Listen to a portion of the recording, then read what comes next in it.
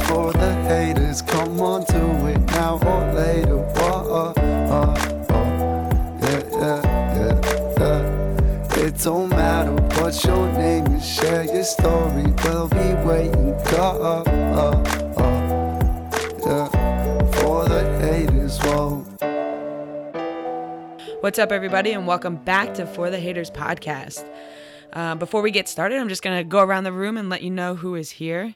We have Devin. No, we don't. Just kidding. Devin's not here today. So we have Laura, who is our writer. Devin's here in spirit. Yeah, Laura. Hello, guys. What's up? You have myself, Becky. I definitely always forget to introduce myself, but what's up, everyone? Welcome back. And then we have our special guest, Linda. Linda, if you want to say hi. Hello. Do you want to say anything else? Just hi? Just hello? You're good? Okay. All I'm right, good. cool. I'm good. We're getting warmed up. Happy to be here. We're getting warmed up here, guys. If you guys haven't done so already, please go to our YouTube channel and check out our video. Linda's episode is really important, and you guys should go check it out to, get more of a baseline to her story, because, this goes off and feeds off of that. Kind of just to jump right in. I say that on every episode. It's like by rote. Yeah. Every single time. But it is like, let's just jump right in. Linda, if you kind of want to just give us a sum up of, the reason you're here, kind of a sum of the video that we just put out. So if you want to just go through your life, she's staring at me like, oh God, what are you doing to me? Well, basically, I was adopted at 10 months old into an all-white family, and growing up was just quite interesting. So I just led an interesting life and a lot of life lessons, and I just kind of want to share that just to maybe relate to somebody else out there and hopefully help them. Awesome. That's a very quick summary. So Linda's a little nervous, guys, so we're going to have to bear with her until she gets warmed up. To dive in a little more, so Linda, her biological father is black, and then her biological mother is white. So when she's saying she's adopted into a white family, it's, a culture shock for everyone in the community to see white parents that, as we speak about growing and raising kids of different races. If you kind of want to just talk about that a little bit.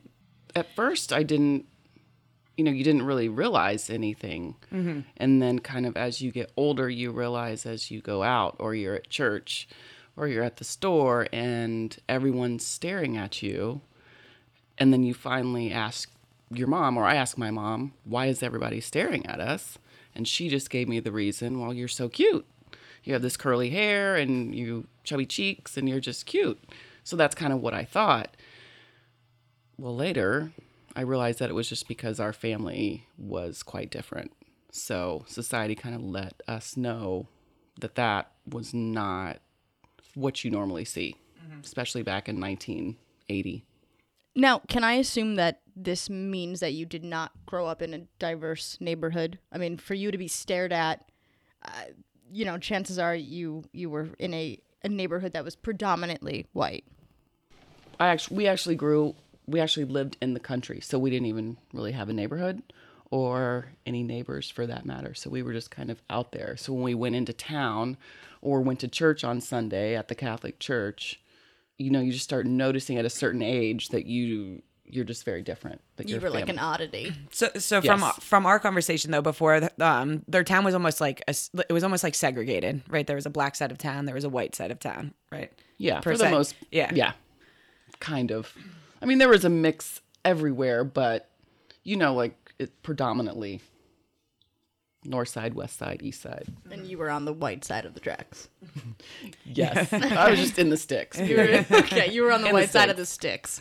Yes, for sure, absolutely. Yeah, so there's definitely like a lot of things from what you guys said from what you said that I want to jump into, and I'm trying to think of the best start and end point, because first you talk about how people would always be staring at you and your mom would always tell you it's because they thought you were cute. And, we had this conversation off recording, and I think it's good to have on, is that affects you now, because when people give you a compliment, you think it's a backhanded compliment, right? Absolutely. Because you were, raised your whole life, people looking at you and staring at you, and basically it was a lie, right? Like That's how I interpreted it. yeah. Yes. If you want to kind of just like talk a little bit about that, that'd be Yeah. So now, as an adult, I cannot stand for anyone to look at me longer than 5 seconds. Like, I want to know. I'm sorry. I feel like I'm doing it right now. It's okay. I No, think you're you're cute. You're cute. Well, thanks. But when someone that I don't know is staring at me, whether it's at a stoplight, in my car, or in the grocery, I'm wondering why they're looking at me, and I automatically assume that it's not something that's good at all. So I want tinted windows. I wear a hat when I go out. I'll hide behind my hair. Like, anything not to make eye contact, or that's just kind of how I get through going out. So I don't have to come encounter with people looking at me or making a compliment towards me, because I don't really know how to take it. And or trust it. Yeah. And I can't just say you're a liar. I can't tell people they're a liar. Yeah. So that's kind of the biggest obstacle that I've found, that I've had. One of them. Yeah, and it's such an interesting thing to think about, because as we talked about, we think about how much words affect kids, but we don't think about how much words affect adults because of when they were a kid. So we think that adults should have this thicker skin because they're adults now, but we sometimes don't think about the trauma that had happened when they were little, and the effect that it has on them today. So we try to be a lot more patient and watch what we say around children, and we really should be patient and watch what we say around people, because we don't know what it is that they've went through or are currently going through. Kind of just I want to come back to the adoption just a little bit, just because I know we talked about it in the video, but I want to touch on it now. Adoption back then was so much different than adoption is now. When you were adopted, your adopted parents went and paid $100, signed a paper, and took you home. Threw me in the car with the rest of the kids and went on to their parent-teacher conferences at the elementary school. Yeah. And it's interesting. So your adopted parents were able to have their own children. You have 2 brothers from them, and then they adopted your sister first, and then they adopted you after. So they have you have this whole mixed family. It's not just like a singular. It's this Brady Bunch almost of mixed family. Modern day Brady Bunch. Yeah. And this is back in 1977 was when I was adopted, and you just did You not. do not look that old. I know. It's No. insane. I honestly thought you were our age. That's It's insane. And I'm born in 91. Becky's 90. Yeah. My child was born in 97. You have a child? Yeah. But it's so interesting, because that's a whole another topic and discussion is, people pay hundreds of thousands of dollars to adopt a child. And, not that I'm saying it should cost $100 to adopt a kid. Right. But it was just crazy to think about how much easier it was back then to just adopt. And to make things clear, if you haven't watched the video, you were adopted from the same county, which was kind of frowned upon, right? Yeah. My mom said that it was not allowed, I don't know if illegal is the right word, but to place a child in the same zip code that they were born. Mm-hmm. But because the Fosnauts were open to just give us whatever, boy, girl, didn't care the race, I assume that they had a placement for us or for me and didn't want to not follow that rule, because then I would have stayed in foster care. Mm-hmm. So they just went ahead and just said, tell them you got them over in Indianapolis, if anyone asks. Mm-hmm. So kind of went with that. Yeah, so that leads into a very, very interesting situation. So you're adopted in the same town that you were born in. So the chances of you running into people that you are related to are more than likely. So your biological parents were 14 when they had you. 14. My dad was 14. He was in the 8th grade, and my mom was 15 in the 9th grade. And so that is part of the reason why they gave you up.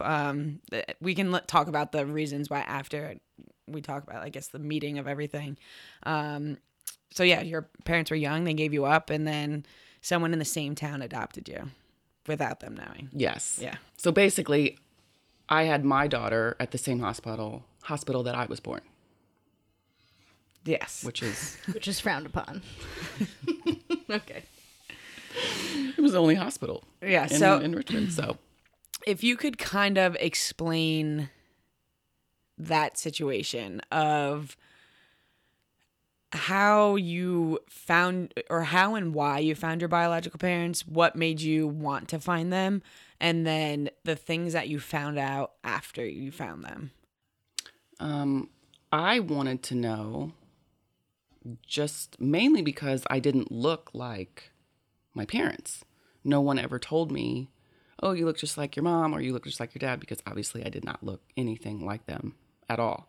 So that was important to me, like to identify with someone, because I would see the boys and then we would go around family when we had Easter or whatever, and you could see the resemblance in everyone. So you just, even though they didn't make me feel out of place or not like I belonged, it was just like an inner struggle that you just kind of look around, like, you know, at the hands or the face or the nose, just anything. You're just looking for something. So I'm gonna interject actually. When did you first discover or maybe acknowledge that you were adopted? Obviously, as a child, you're looking at your arms and your hands and you're realizing they're not the same color as your parents.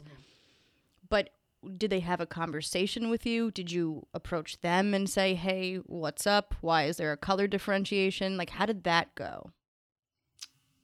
I don't remember a specific situation. I remember not a conversation that they had with me. It was more when we went to the store and they never thought that I was with them. Like if we were checking out at the store or we went to the Dairy Queen and I'd come around and put my chin, you know, on the counter and they were like, little girl, you're going to have to wait in line. You know, get back in line. And my mom's like, no, she's with us. So my mom said that she always would put her hands on us at the checkout or wherever we were so that people knew that we were with them. So this was sort of assumed. Like, it's almost like you used context clues to figure it out on your own. Yeah, and people just never put us together because you would not see a white family with 2 black children. You just didn't see the mixing of the races so much as you do now. So it was really society. I remember one time when we went to the drugstore, and as a child, you know, they always have those buy one, get one free on the back of the candy bar or whatever. And knowing now, it's usually a rebate and you have to cut it out and send it in. So my friend and I, you know, we were just all excited that we were going to get 2 candy bars and one for free. And I had used some money I earned cleaning the house or something like that. So I was in line in front of my mom and I was trying to explain to this lady, I had 2 and I only had so much money. And she was like, no, it's a rebate. It's not an in-store Purchase. Yeah. So I was just like, okay, whatever. And then when I walked away, she said to my mom, not knowing, the lady didn't know that was my mom. And she said, they're always trying to get stuff for free. Oh. Yeah. And my mom, Carol, I don't want to call her naive, but she just didn't see color. They just didn't. My family just didn't. That's just how they were.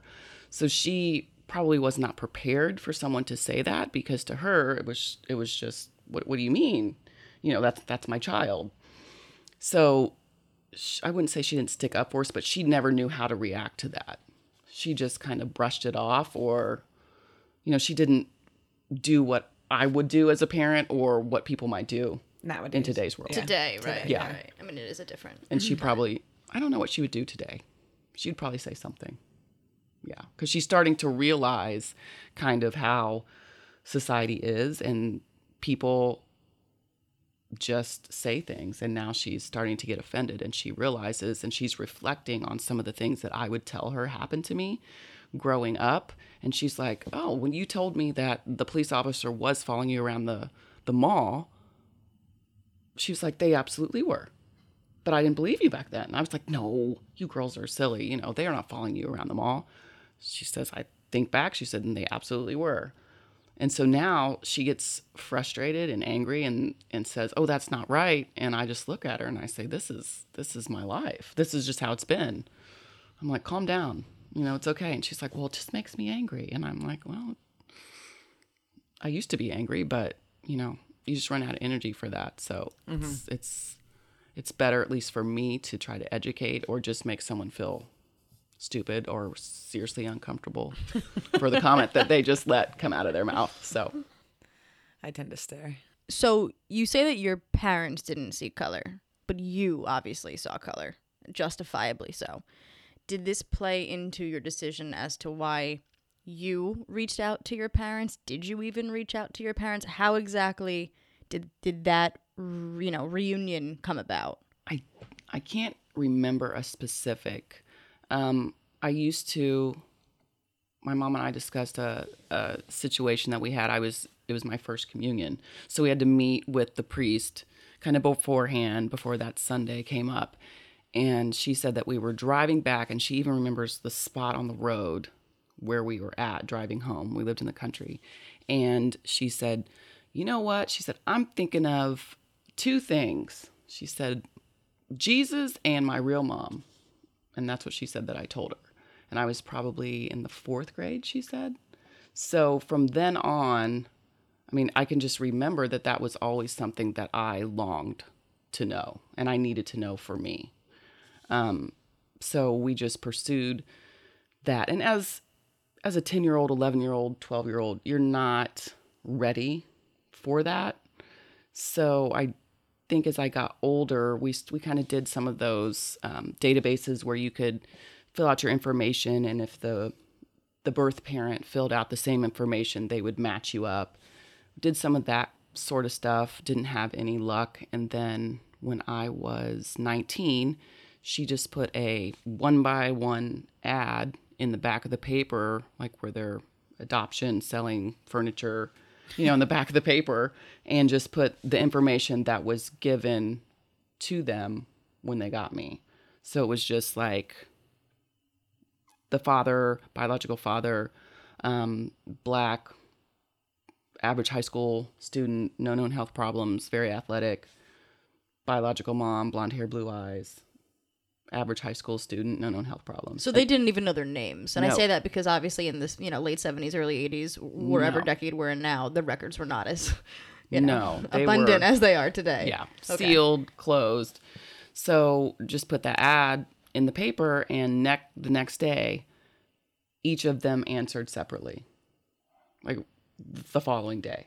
My biological dad, it was his wife who saw it, and then my biological mom, it was her sister. So, and I was away working at a camp in Bemidji, Minnesota. So Carol, my mom, met with each of them separately before I came home. And then when I got home, I met with them, and they came over to the house each separately. And that I remember very little of. You would think that I would hold on to that and I would remember every single detail, and I'm not sure if my mind has just blacked that out. There's a lot of things that my mom will say happen, and I have no recollection at all. Maybe it's because, and just from having conversations with you, maybe it's because they weren't who you wanted them to be. When you met them, and nothing against them, maybe you had this like idea of them that they were, this higher power, and then you met them and you so that's why it wasn't this significant time in your life, because they didn't make the impact that you had like hoped that they would make. Yeah, because it's like this build up, and you just run it and play it through your mind, like what you would do, what you would say, how it would be, and then I wouldn't say that it wasn't upset. I think that it's just so suspenseful. And then when it happens, then you're like, now what do I do? Because that that just drove you for so many years. You know, you just longed, and then it was like, now what am I supposed to do with you? Now I know who you are. So, you know, then you go and meet family members, and they're your aunts and uncles and Siblings.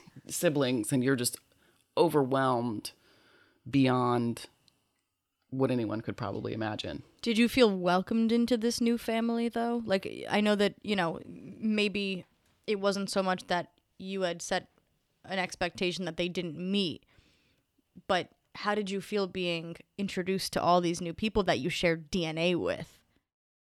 Well, due to the fact that I was not welcomed with open arms, per se, with the Black community, as far as when I was in high school, middle school, I wasn't quite Black enough, if you will. So I was very intimidated to go on my biological father's side, because that was probably the most Black people I've been in the same room with ever in my life. And then to know that I'm related to all of them was just quite overwhelming. And I think some of them knew that he had a child. Some of them then had no clue. So you've never really felt like you've belonged, because even when you meet the people that are blood, the people that you have wondered about for years and that you have always kind of felt like, oh, I must identify with them, you still don't have that feeling. And you are, I mean, biologically you are half Black, you're half white. And that in and of itself seems like An identity crisis. Yeah. For sure. That's what I was going to say. Yeah. Absolutely is. Absolutely. I found more comfort in personality, similarities that I had with my biological father. That made me feel some sort of connection there. Like, okay, because I was always different than the other kids. I had more personality. I was kind of louder, jumped around. It was always like, sit still, Linda, sit still. And then when I met him, I said, I'm just fine. They say that I'm him, but in a female body. So he is a handful. So, and I can be at times too. So that explained it. So I didn't feel out of place anymore. Like I thought, okay, I wasn't just an obnoxious little kid. That was my personality. And that's what I got from him. It was like mystery solved. Mystery solved. So then when I would go around that side of the family, everyone was kind of that way. Mm-hmm. So you routinely were able to like bond with this family. Mm-hmm. It wasn't, a single solitary encounter. Like you grew up with your family, your biological family. Well, I met him when I was 20. Okay, so not grew up, but I mean, yeah, your adulthood, your young adulthood, mm-hmm. and I would imagine, I don't know, and this is my follow up. Do you still have a relationship with them today? Yes. Okay. Yes. Okay. And how does that help you navigate motherhood? But it was different for your mom, though, right? Yeah, the relationship with your mom, the maternal side of your family, it was a lot different than your father. And that was the question that I had for her, and him, was what was the reason? Even though I kind of knew. I mean, one, you're young, but I knew that there was probably more to that just because of the time, and it was because I was biracial, and her mother was just, no, that's not going to happen, because she had another child at 17 and another child at 19, and they are Caucasian, and she kept them. So it's like, and we talked about this, and it's like you search for this meaning, right? You grow up wanting to know why wasn't I good enough? And it goes on to your life now is, why am I not good enough for this person? Why am I not good enough for this person? And it doesn't take away from, your adopted parents, because you speak very highly of them. And I hope that, people listening understand that if they have a child that isn't biologically theirs, and they go through this phase of life that it doesn't reflect the parent that they are. It's this identity that as a person that the child or whoever it is that they're going through. I think from my experience, in not just you and other guests that have come on, we want reasons, right? We want to know why people didn't want us. Yeah. And I think that because your answers came so late in life that it affects your life still. Is that fair to say? Yes, absolutely. Yeah. I think when I met her, she was just in a different place at that time. We connected to a certain extent. I met my siblings, just very different. On my biological dad's side, it seemed more, middle class, kind of grew up the same family wise, but my mom just seemed just a different level, if you will. So that I don't think that there were many family members that knew that I existed. Just a different level, which way? So I don't know if, yeah. So it was a nice way of just a little, I guess, below middle class. Yeah, below middle class is a nice way to put it. I think that the fact that your mother, and it's nothing against your biological, it's how she was raised, it's how she was grown up. That's what she knows. She was raised in a lower class community. She was raised that way. And I think that it goes back to what we were saying before you met her, and it was different. It was different than you expected, especially having a white female dominant in your life. You're meeting another white female who's supposed to be your biological mother, and it's hoping that she's above what you already have, almost, I guess. Or at least on equivalent par to. with, right? Equivalent, yeah. And I think she was just in a different space, and I think so was I. And I think she carried a lot of guilt. My biological father told me she just, after that after she got out of the hospital, she was never the same, and never has been the same. And she just kind of dealt going through high school with different things that she struggled with. So I think she carried that guilt because she couldn't bring me home, but she wanted to, and she was forced to give me up. And so you and your biological mother didn't really form a relationship then when you met. You guys kind of just recently. Recently. 2 months ago, 3 months ago, recently. After Christmas. Yeah. So After you Christmas. just finally Yeah. started to form a relationship. Yeah. We had a little bit of one, but not like we do now, and not like I do with my biological father. Mm-hmm. I'm not sure that it will ever be the same. I don't know why, but we just didn't connect for whatever reason. So she had my number and she didn't utilize it. And she would see my biological father around town, around Richmond, driving around, and would ask about me. Have you talked to Linda? Have you seen her? Da, da, da. And he would say, yeah, I've seen her. You want to call her? And she's really shy. Unlike me, kind of out there. So she never utilized my number. She never used it, never called me, nothing. And I would think this day and age, like a text, give me something. So that was very hurtful because it was like I was not good enough twice. So I had to deal with it again. So then I'm really mind blown at this point. And I remember my biological dad and I had plans to meet with her.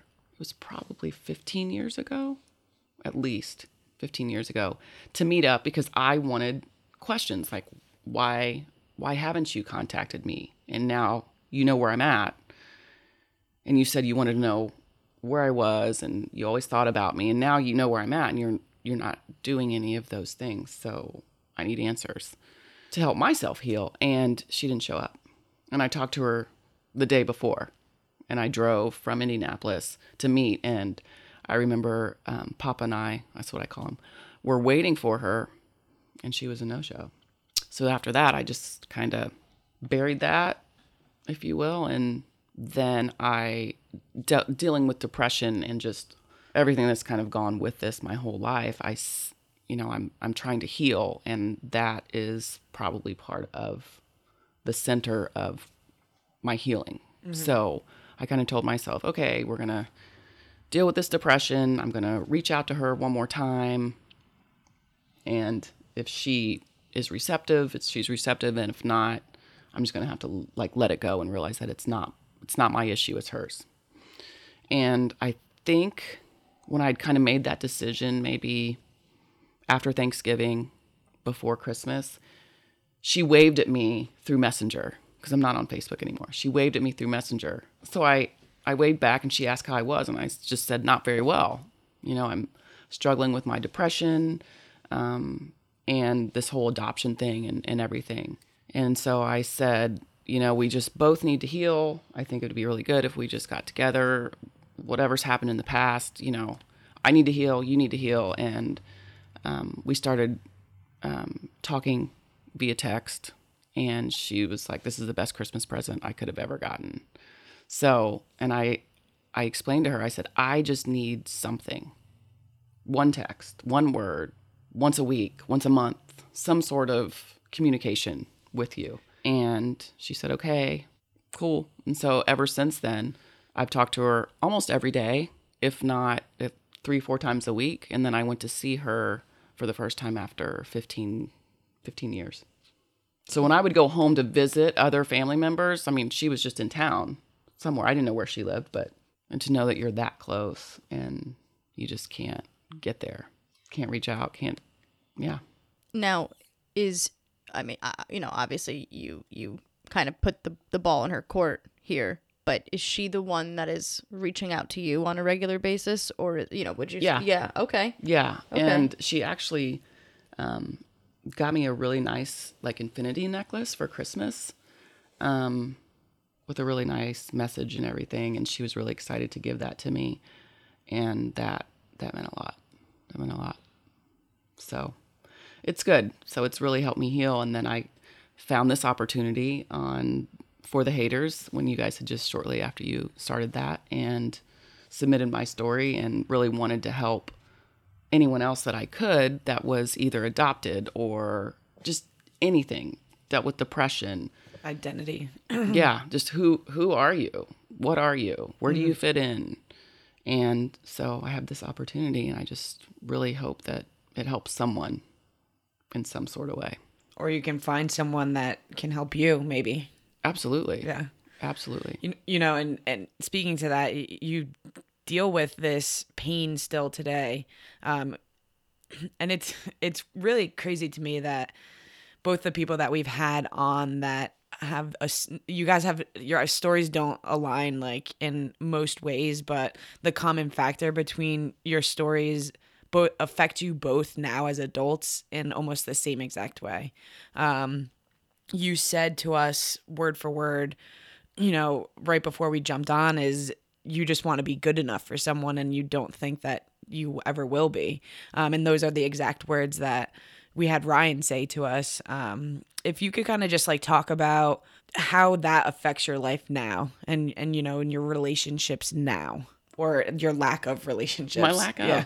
I find that I have put myself in situations where someone, like I'm somebody's buddy, you know, or a friend with benefits, and I'm still their friend and we're buddies and we hang out and we do all this stuff, but it's kind of like I know that they don't want a relationship, which is good for me because then I can't not be good enough. So I kind of stopped and have kind of reflected to try to stop myself, because so many of these things are defense mechanisms that I've just kind of formed over all these years. So unless I kind of track back why I do what I do, I can't stop it moving forward. So I've thought back and I thought, well, every relationship that I've had has been, I knew it wasn't going to go anywhere, and that's to protect myself. Do you feel that you're the only person that like feels that way? You know, like, do you feel that you're the only person that like plays life in that sense? You know, like that I'm not good enough for someone, and you know, you stay in that zone and like find that zone, and that's it. I think there's a lot of people out there. I think their why and what got them to that point is different, but the feeling is the same. And I feel like there's got to be some sort of similarity to fixing that. The only reason I say that is, I'm interested to know, there has to be people that feel that way, that feel like they're so alone in feeling that way and not realizing that there's so many other people that are that way. And I'm just thinking of Ryan, like he was here and, it felt like he was so alone and feeling that way. And I don't want to say embarrassed, but like that's what he identified with. And like to hear your story and to hear how much you guys relate in your feelings and like in everything, it just like makes me realize how many other people that there possibly could be in this world that feel exactly the way you do. And it's so important for us to talk about, because maybe we can help someone before it gets to that point. Maybe we can reach a parent that has a kid that's adopted that can help their child be able to work through these issues now before they, get into their adult years of this.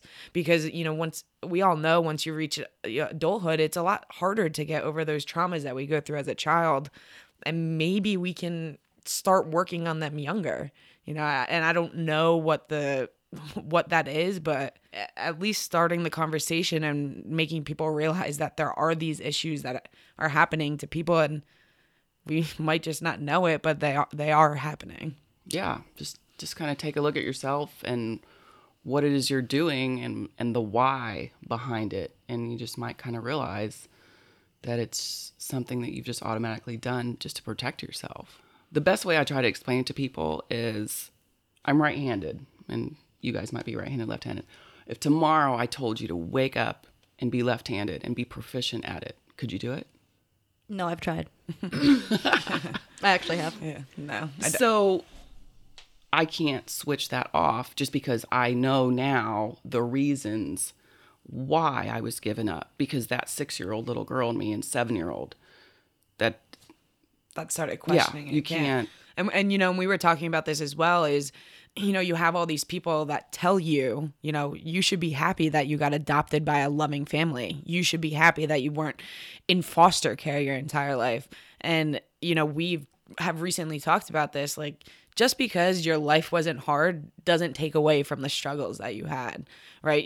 Just because you weren't in foster care your entire life, just because you weren't put into a family that abused you in some way, right, doesn't take away from that pain that you had from, being given up as a child, from whatever your pain is stemming from. And people do not understand that. And they try to make you feel better, and they try to force you to feel better because you should feel better. But, if we could just listen, if we could just sit and listen to someone and let them feel that pain and let them, just let that out and not try to, reprimand them for feeling that way. Yes, I feel guilty. Like, people try to make me feel guilty. And I know they're trying to help, but it's probably the worst thing I feel like you could say to someone who was adopted is, well, at least you got adopted. Well, at least you weren't in foster care.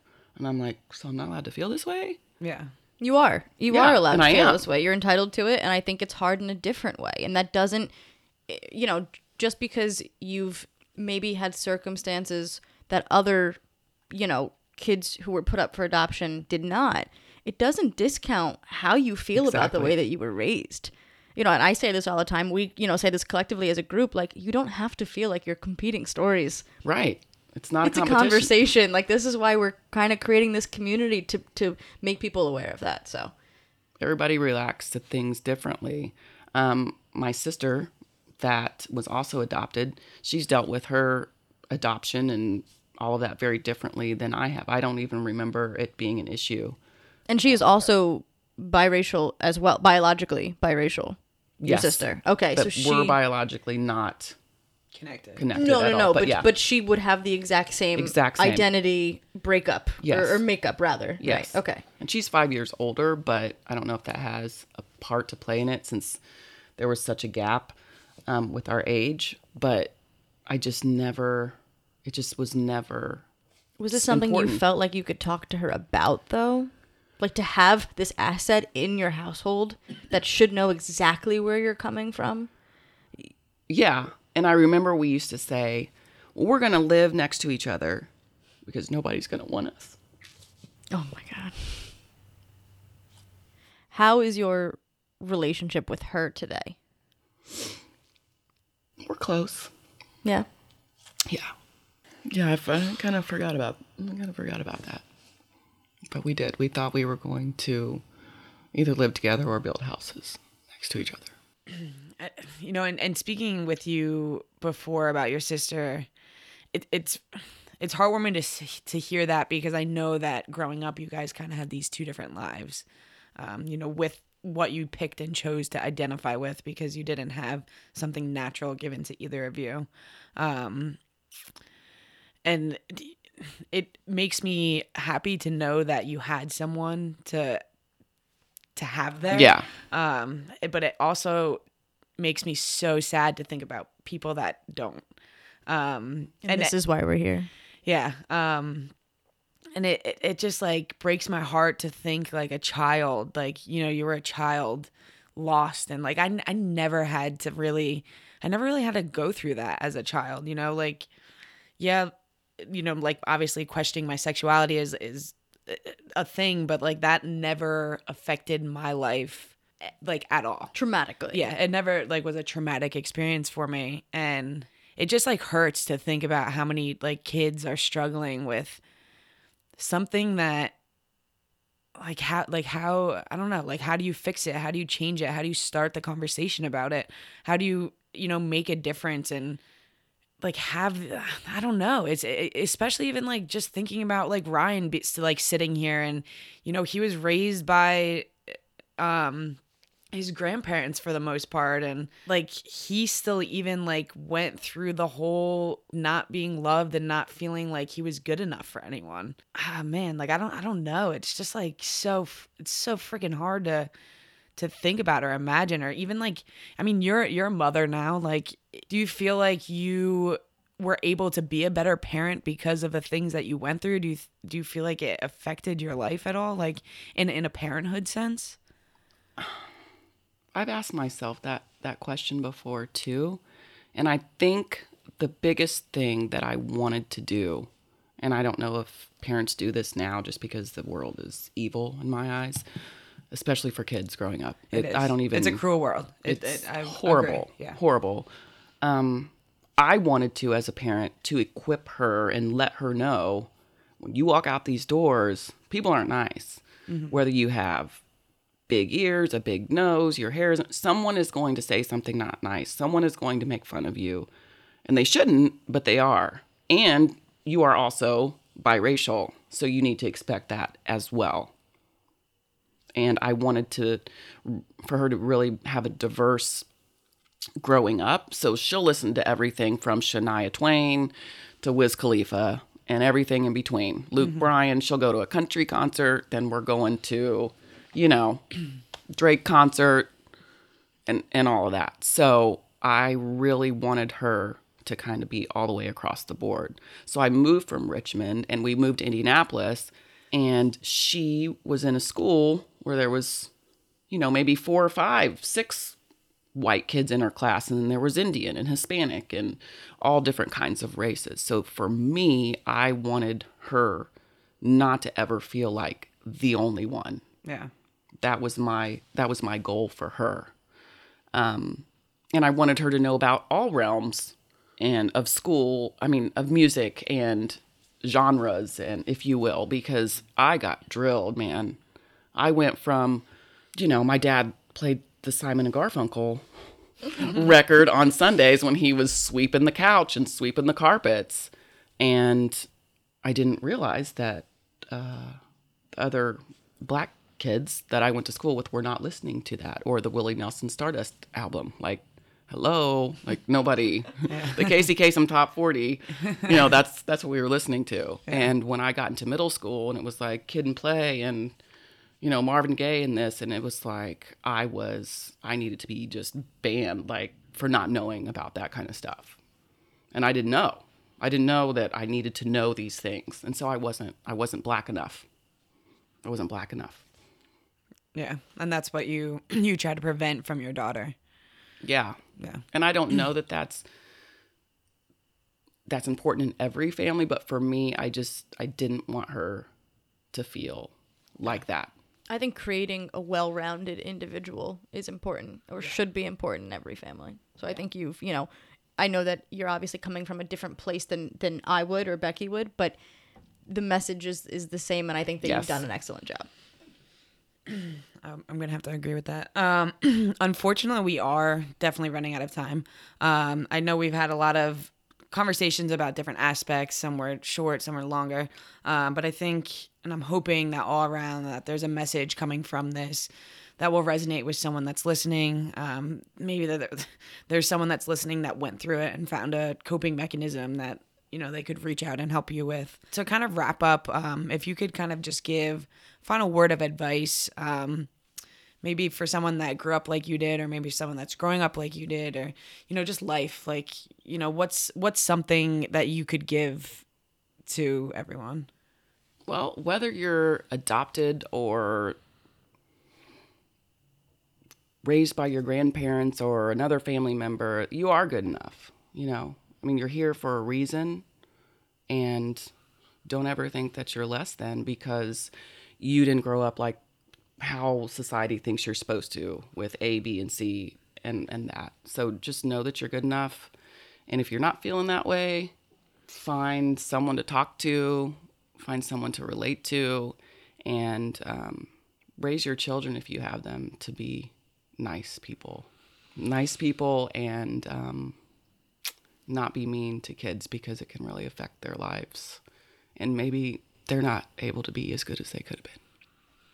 Where you're just shaking. I your know, head for I was just everyone gonna say that's- that, I like, can't see it. We're all vehemently shaking like, our heads. yeah. I mean, that was amazing. That was perfect. Just thank you so much for flying out here and taking the time out of your weekend, out of your life, to come and sit with us and talk to us and open up to us. We hope that from this, it can give you another step forward and moving forward with your life.